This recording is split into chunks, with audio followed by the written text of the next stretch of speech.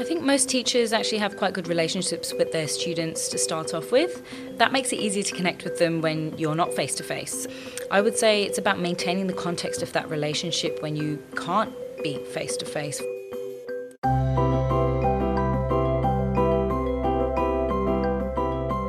Welcome to Illumine, where we explore issues of interest and importance in education. I'm Jacinda Eiler, Principal of Brisbane Girls Grammar School and your host.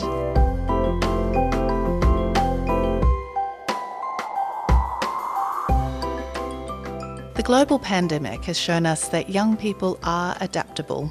They want to learn and crave new information.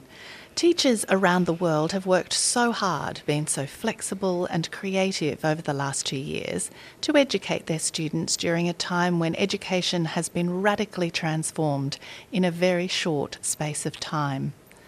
The United Nations estimates that the pandemic has disrupted the education of about 95% of the world's students, representing the largest disruption to education in history. Nisha Swanston moved to Australia from the UK in search of sunshine and a new adventure, but she brought with her a great passion for technology. She's particularly interested in developing in our students those hands-on skills, the physical component of the technology subjects. And she teaches design and technology, being a very creative and inspiring force in our faculty at Girls Grammar for nearly 10 years. Welcome, Nisha. Thank you, Jacinda. Nisha, as a technologies teacher, I imagine you are already quite adept at using technologies in the classroom, but how did you find teaching remotely affected your classroom practice? It's a good question, Jacinda. Being a teacher of technology, you would assume that the setup would be really easy to do in terms of the nuts and bolts, which it was. Setting up my home office and things like that were very easy to do. However, the actual task of remote teaching can be a little bit more tricky. I feel privileged to be surrounded by my colleagues in the faculty who have worked incredibly hard at creating an abundance of resources for our online learning platform, Minerva. That was all done prior to going into quarantine. Having those actually made the transition for our students quite comfortable. They were easy to use and familiar as they were using them in our classrooms throughout the term already. The challenge was trying to get creative when remote. It's quite easy to deliver content by talking to students, delivering content verbally, but it can get boring. I was aware that my classroom is full of things that we do with our hands, drawing, entertainment in terms of multimodal visuals, and that's quite difficult to come across when you are remote and teaching in Zoom. So students like variety, and especially when they're trying to learn from a different environment, the key is to ensure that they're engaged with whatever they're trying to learn and what you're trying to deliver. So this adaptability applies not just for the students, obviously, but very much for the teachers. And in your article, I think you've described them brilliantly. You're talking about teachers having to respond to this rapidly changing world and being moulded by that experience. You describe them as powerful strategic warriors prepared for battle at any moment and having an arsenal of home learning equipment. But of course, it can be very difficult to connect personally with students online, and for all the technical tools that we have at our disposal, it's not always easy to overcome some of those less tangible human challenges that learning brings. How did you find our teachers were able to overcome it? I think most teachers actually have quite good relationships with their students to start off with. That makes it easier to connect with them when you're not face to face. I would say it's about maintaining the context of that relationship when you can't be face to face. For example, in house group we had a bring your pet to class day. It was a way for us to embrace the fact that we were at home, embrace our home environment, and understand that it was completely different to what we have experienced in school. It allowed us to share in something that we don't get a chance to share when we are in the school environment. We're restricted to our classrooms and the space of the school grounds, but when you're at home, you often don't see that side of students, and I found that being able to open them up and ensure that it was normal in ways to be in this environment, and we all have families, we all have pets and people that might interrupt our learning and teaching, and I think that by doing so and kind of making them feel comfortable with that, it was a way of encouraging our students to embrace the new normal that we were in quarantine, stuck in for 2 weeks. Do you think this new normal, this remote learning experience, is changing the landscape of education and teaching for the longer term? I do, actually. It's easy to jump to the conclusion that it's having a detrimental impact on learning and education. I have colleagues overseas and colleagues and friends in Australia, and when I talk to them about teaching and learning, it's interesting, and it seems to be quite the opposite of that. Students seem to be retaining actually 25 to 60% more information when learning online, which is quite interesting. I read an article recently from the World Economic Forum, which reflected on practices across the world. They mentioned guest speakers talking to classes over Zoom. They talked about how they had a Premier League football player who actually came and taught part of their curriculum at one point. And I thought, well, that's a really unusual aspect of teaching that we almost would never get a chance to experience. Some of these new technologies that we've had to adapt to wouldn't have been conceived had it not been for the global pandemic. Day to day, I think even currently, I've got Year 9 students that were using Zoom to talk to partners who were unable to attend school for whatever reason. We were in lockdown, we were in quarantine, and in and out of these new situations that we find ourselves in, sometimes it means that some students are unable to attend. We have a lovely project happening currently in Year 9 in technologies where students are working in pairs, and it has been a joy to see some pairs where students have taken their own initiative and said, am I able to Zoom my partner, please? And they work within class.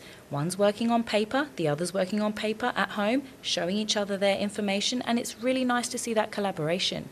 Something that we never integrated into our classrooms before, and it's great to have as a tool now. And it's common, and it's a common thing that we are able to integrate compared to what we had in terms of quite a rigid idea in some ways of what teaching was like within a classroom.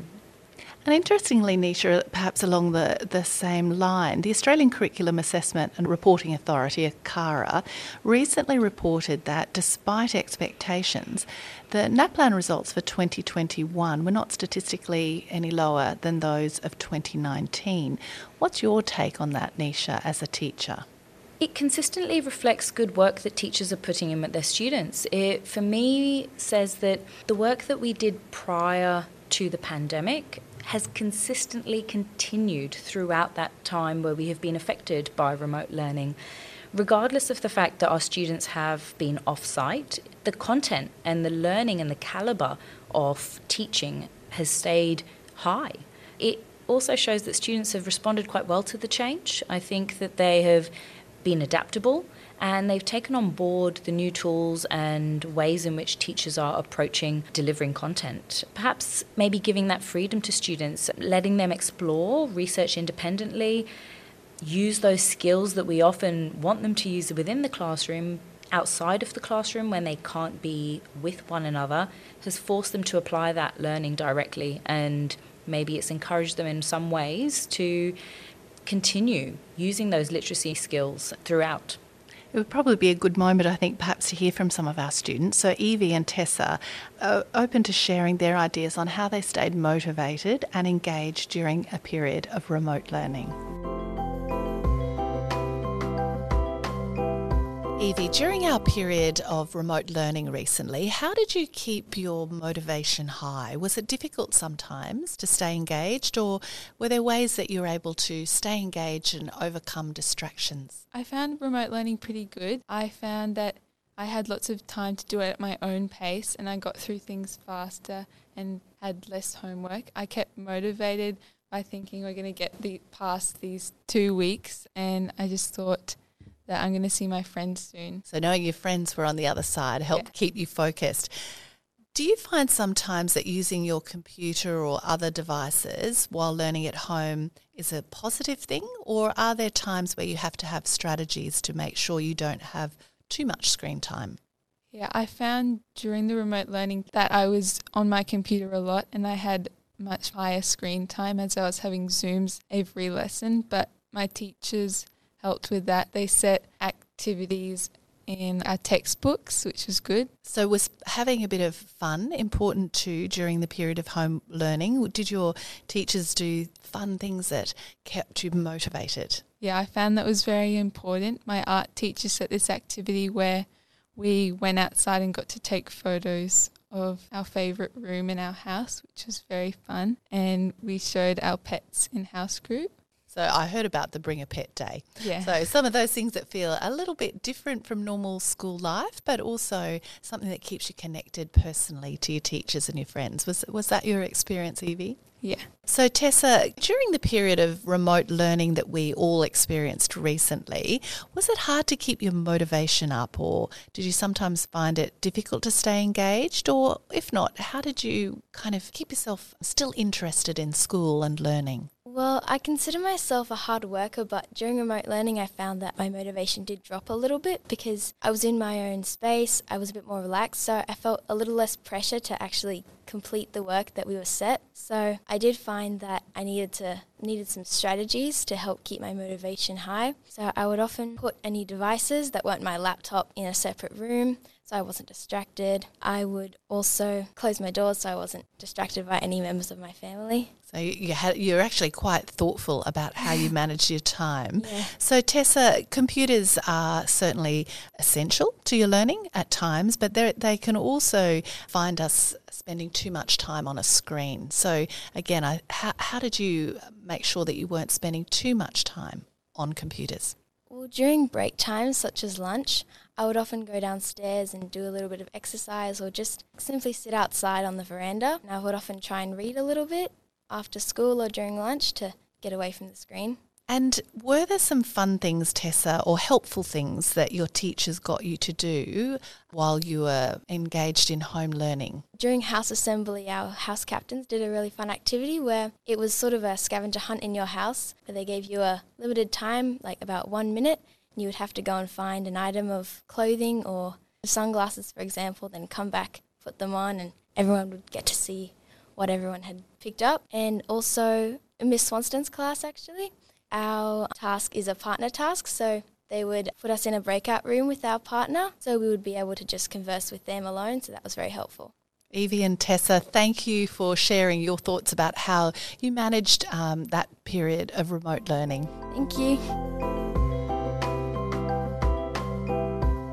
Nisha, in a recent article which our listeners can find if they look at the episode notes, you wrote about how to engage students on Zoom, and you also spoke about that wide range of unique vulnerabilities we know our students bring to the task of teaching and learning. What kinds of vulnerabilities do you see in your students, and how did you work with them to be creative and stay engaged during the remote learning period? I think that the reality of how uncertain our times are at the moment does amplify vulnerabilities in our students. Routine is something that we know most young people really enjoy and thrive on. When we have no idea what's going to happen tomorrow, we are waiting on making important decisions based on perhaps a daily press conference, not knowing can feel quite overwhelming for adults as well as students. I find that reassurance is always welcome in these uncertain times. Making students feel as though they're still in a comfortable, supported environment is really important. That we hear them, we understand that these times are unusual, and that this different that we are living in is also important to acknowledge. Consistency is really helpful with students. We had house group every morning during our quarantine period, and personally, I really enjoyed seeing my house group in the morning. Familiar faces, people who you're fond of, it helps keeping calm in these times. And I think the most obvious vulnerability was that of uncertainty. And in doing small things like that, keeping that consistency, it helps our students feel that little bit more comfortable, that there is some sense of normality in the background. And as you said, seeing your students first thing in the morning, maybe or maybe not in your pyjamas or them in theirs, one of the experiences that we've all shared throughout this pandemic has been that melding of the professional with the personal. So, Nisha, what was your personal experience of teaching from home, and how did you negotiate that teaching with your family life, particularly during the period of mandatory quarantine, which is obviously inherently more challenging even than lockdown? Quarantine is something incredibly different. When you're in lockdown, you have slightly more freedom, as people would know, to be able to even just go outdoors and take a walk. My husband and I are both high school teachers, and we had to quarantine along with our 2-year-old son. To say it was challenging might be a slight understatement. Initially, I didn't think it would be that difficult, but trying to juggle 2 teachers on Zoom and a small person in the house who just does not understand what's going on was a challenge. I bet the students enjoyed meeting him though, Nisha. They definitely did. He made appearances in my lessons, waved hello. Pretty much my house group know who he is now. And I think even my husband popped in to take him away at some points, just to ensure that I could perform my task as a teacher and actually teach my lessons. The juggle is real, and I'm sure that many other teachers had very similar experiences of their own as well. We tried to get outside in our garden every day. We were very lucky to have a garden. We were renovating and tried to use some of the time to distract our son as well. We had to negotiate time between ourselves. You know, my husband and I had to make almost a timetable for our own family and decide, okay, well, what time is your house group? What time is my house group? And who had which lessons when? And I'm sure that students and other staff alike had to do something similar. You know, family routines still happen when we're in quarantine. Lunch, dinner, etc. all has to happen when we are all together, and that works around our class times and life. It was an interesting experience, and I think everyone had come away from that with stories to tell. Absolutely. We'll write them all down one day in the future. But Nisha, to conclude our conversation, I'd like to ask you your opinion on this very frequently asked question about the amount of time spent on devices, not only for learning, but obviously for connection. What do you think a healthy balance of technology looks like for younger people? I think what you mentioned about connection is incredibly important. Being away from our school community is difficult.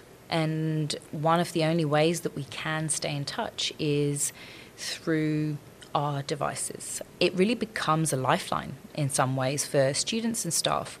I know that personally, a lot of my students that I was speaking to found that they were using their devices a little bit more. When you think about healthy balance, well, what might work for one student is going to be different for another. A Year 7 student might find that they need to use their device a certain amount of times during the day to access their lessons, whereas a Year 12 student might find that they have more in terms of access. They have more Zoom meetings. They might be more lengthy with their teachers. And I think it's about understanding that, well, when your school day is done, when you have addressed all of your assignments or lessons that you perhaps had to attend, what can you kind of put aside? What can you take from the family environment that you're in? And how could you maybe put the device aside for a short amount of time at least and connect with the people that you are physically with at that moment? When you talk about balance, I think it's different for everybody. I think understanding your limits is really important.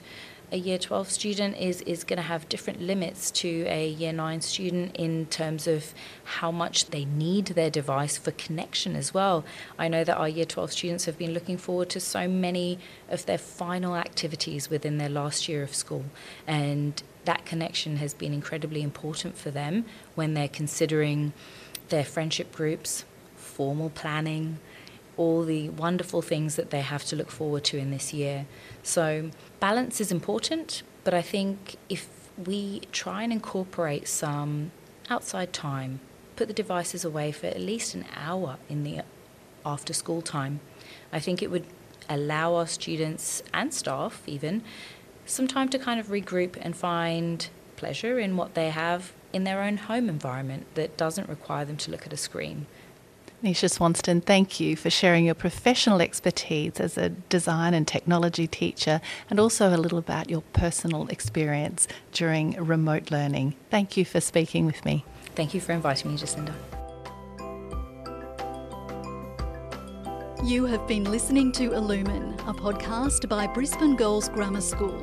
Music for this podcast was written and performed by Year 12 student Alicia Seng. To ensure you never miss an episode of Illumine, please subscribe on iTunes or Google Play, and to learn more about the school, visit the website at www.bggs.qld.edu.au.